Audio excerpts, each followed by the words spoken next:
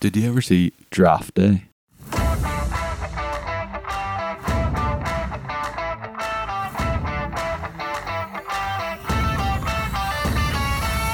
Yep, I'm recording it on the weekend of the NFL draft, and of course, every year, for some reason, unknown to science, I watch Draft Day. Now, I do this with a lot of movies. Everyone seems to watch Christmas movies at Christmas, understandable. I would watch Groundhog Day on Groundhog Day. I would watch V for Vendetta on the 5th of November. And, I wonder, is there many others you could do? I suppose you could do Independence Day and Independence Day. But I don't do that for some reason. Maybe I just don't love that movie as much as the others. Although, yeah, this one in particular, it's not a special movie. It's not great, let's be honest. But I do really like it. I do think it is enjoyable.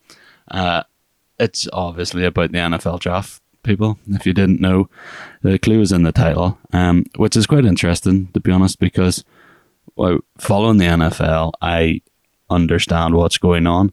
But even people that I know that really love this movie, a lot of them don't follow the NFL, don't really get it, don't know what the big deal is about it. And I'm like, oh, well, it's cool that works.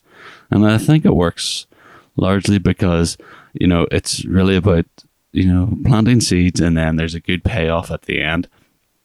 But to be honest, in the middle, there's a lot of not much special in it. There's some horrific exposition in it.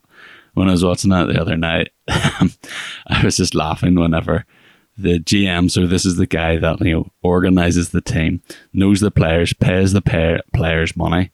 He's walking through the gym, and the strength and conditioner coach refers to a player. I can't remember his name. Says John Smith. It's like, yeah. So our quarterback's been working out with our star wide receiver, John Smith, and just like, yeah, that's just there for the audience.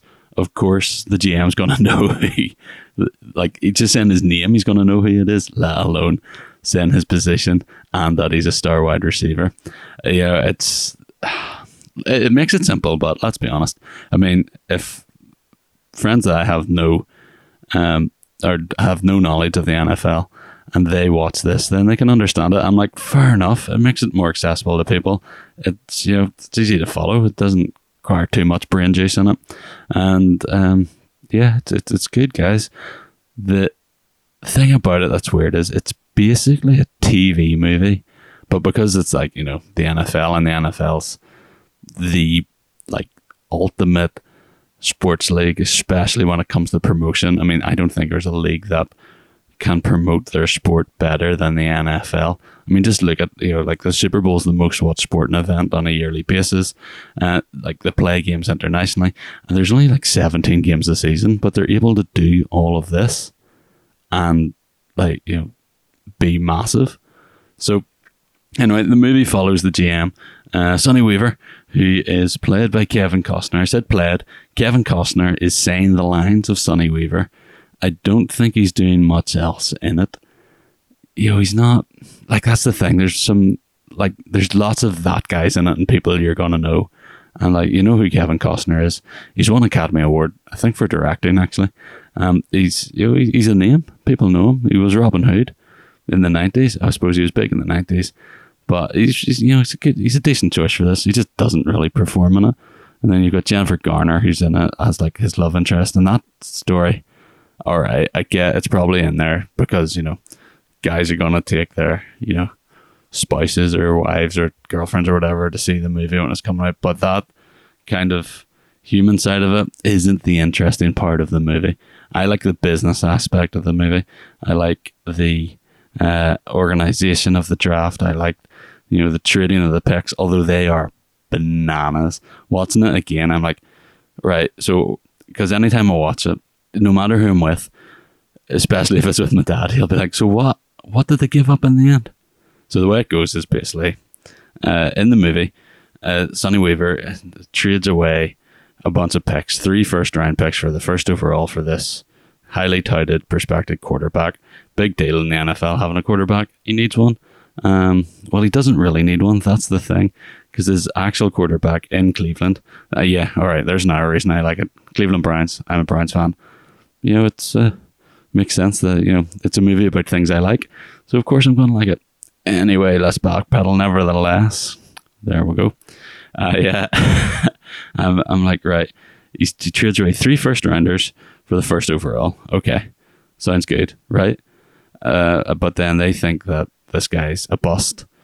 So it's like, oh no, what we're going to do? So now he's left with like this quarterback. Rookie quarterbacks aren't great. Dan Leary, he's the head coach. He's given out his disagreements throughout the movie. There's some trades getting offered back and forth. Eventually it goes to the draft and he picks the guy who's going to pick at 7. The late great Chadwick Boseman playing Vontae Mack, and that little posted Vontae Mack no matter what. I mean, that was kind of cool. I like that because I kind of like the idea that you stick with your gut. The only problem is you moved up 7 positions in the draft to pick the same player. So you're like, what? And that's a bit silly. The draft starts to have a bit of a faff. No one knows what's going on. Everyone's like, oh, why did they drop him? Anyway, it keeps going. It gets to the 6th pick, and Weaver trades 3 second rounders. He's already traded 3 first, so he's lost his first rounders and second rounders for the current year. Well, that's another thing. It says traded away 3 first rounders, and he keeps going on about not having a pick. He picked first overall, so he has a pick. So he picked this year, but he's not picking the next 2 years in the first round at all. And then the second round, like, this is where it gets a wee bit complicated. So 3 years, he's lost all his second round picks just to get back to the pick above his original pick. He was originally picking at 7, traded away 3 first round picks to move up to 1, took the player who's going to get at 7. Now he's back in at 6, having lost 2 second rounders, to only trade back to the original team his position in the draft for his original pick. So he's got back his next 2 years first round picks. So he's picked this year in the first round, he's got a next year first rounder, and a year after that first rounder. So he's back to what his original thing is. He's just lost 3 second round picks. Here's the issue with that. Second round picks are amazing. They're really important. And he ends up drafting running back, which they kind of liked, at number 7. But, Bill Belichick, GM and head coach of the Patriots, he drafts a running back in the second round every 4 years, runs him for 4 years, gets a new one. I mean, right. There's a big deal about the salary cap in this movie. That's the thing about the NFL, is they have a limit of spending on players. I quite like that idea. It actually makes the league quite tight, and especially because there's no feeder leagues. Like, at the time, it was the only professional American football league. You've got the Canadian Football League, which runs in some very different rules, and then you've had a few other spring leagues try to start up, although the XFL and the USFL seem to be doing all right. If they merged, they would actually be far better, because then you'd have like 16 teams playing instead of 2 leagues of 8. Anyway, it's how it is at the minute. So where were we? Yeah, so he gets 2 players. Well, he ends up getting 3 because one was included in a trade, for losing 3 second round picks. I don't think it's great. I mean, it's kind of good. It's good for the movie that they got everyone in it. Clark Kent from Smallville is back as their quarterback. Brian Drew. But there's just bits in it where there's characters that are kind of annoying in this movie, and you can see they're annoying Kevin Costner's character, and they're annoying me because you're trying to be on the Kevin Costner side. Talks about his dad dying, and then it was his fault for firing him, but he fired him because of the man. And right, like, I don't know. The interesting thing about his mum is played by Ellen Burstyn, who, once again, I will say this, anytime she's ever on in a movie, she has had the greatest acting performance I've ever seen in Requiem for a Dream. I mean, if you're old enough to watch that movie, and I would say you'd need to be like in your mid-20s. I know it's rated 18, but honestly, that movie's grim. I would say definitely go and watch it. It's amazing, and her performance is unbelievable in that movie. She's in it as Sonny Weaver Jr.'s mom. She likes football, and she kind of doesn't like the girlfriend, Jennifer Garner. Oh, who's pregnant, by the way, in the movie. Just, because, yeah, this movie kind of, it's a TV movie that was released in the cinema, directed by Ivan Reitman, who directed Ghostbusters, of all things, and Twins. Interesting fact there. They actually got back end on Twins. Him, DeVito, and Schwarzenegger. I think Schwarzenegger bought a plane with that money. In his autobiography, I've definitely listened to a bit of it, but he's not reading it, and I just wanted to be like, yeah, and then they bought a plane. So, Draft Day, it's quite likable because of the end sequence. It's, almost like a courtroom drama where they're throwing out all the evidence and stuff like that, which is quite good. There is one thing about that end scene which is bananas to me. Draft Day is rated a 15 in the UK because of that end scene where Kevin Costner uses a word that begins with an M, and it's quite a long word. So it's basically two words slammed together, and you're just like, the movie's like a PG at most. And then he just calls someone a melon farmer, and you're like, okay, it did nothing to the movie.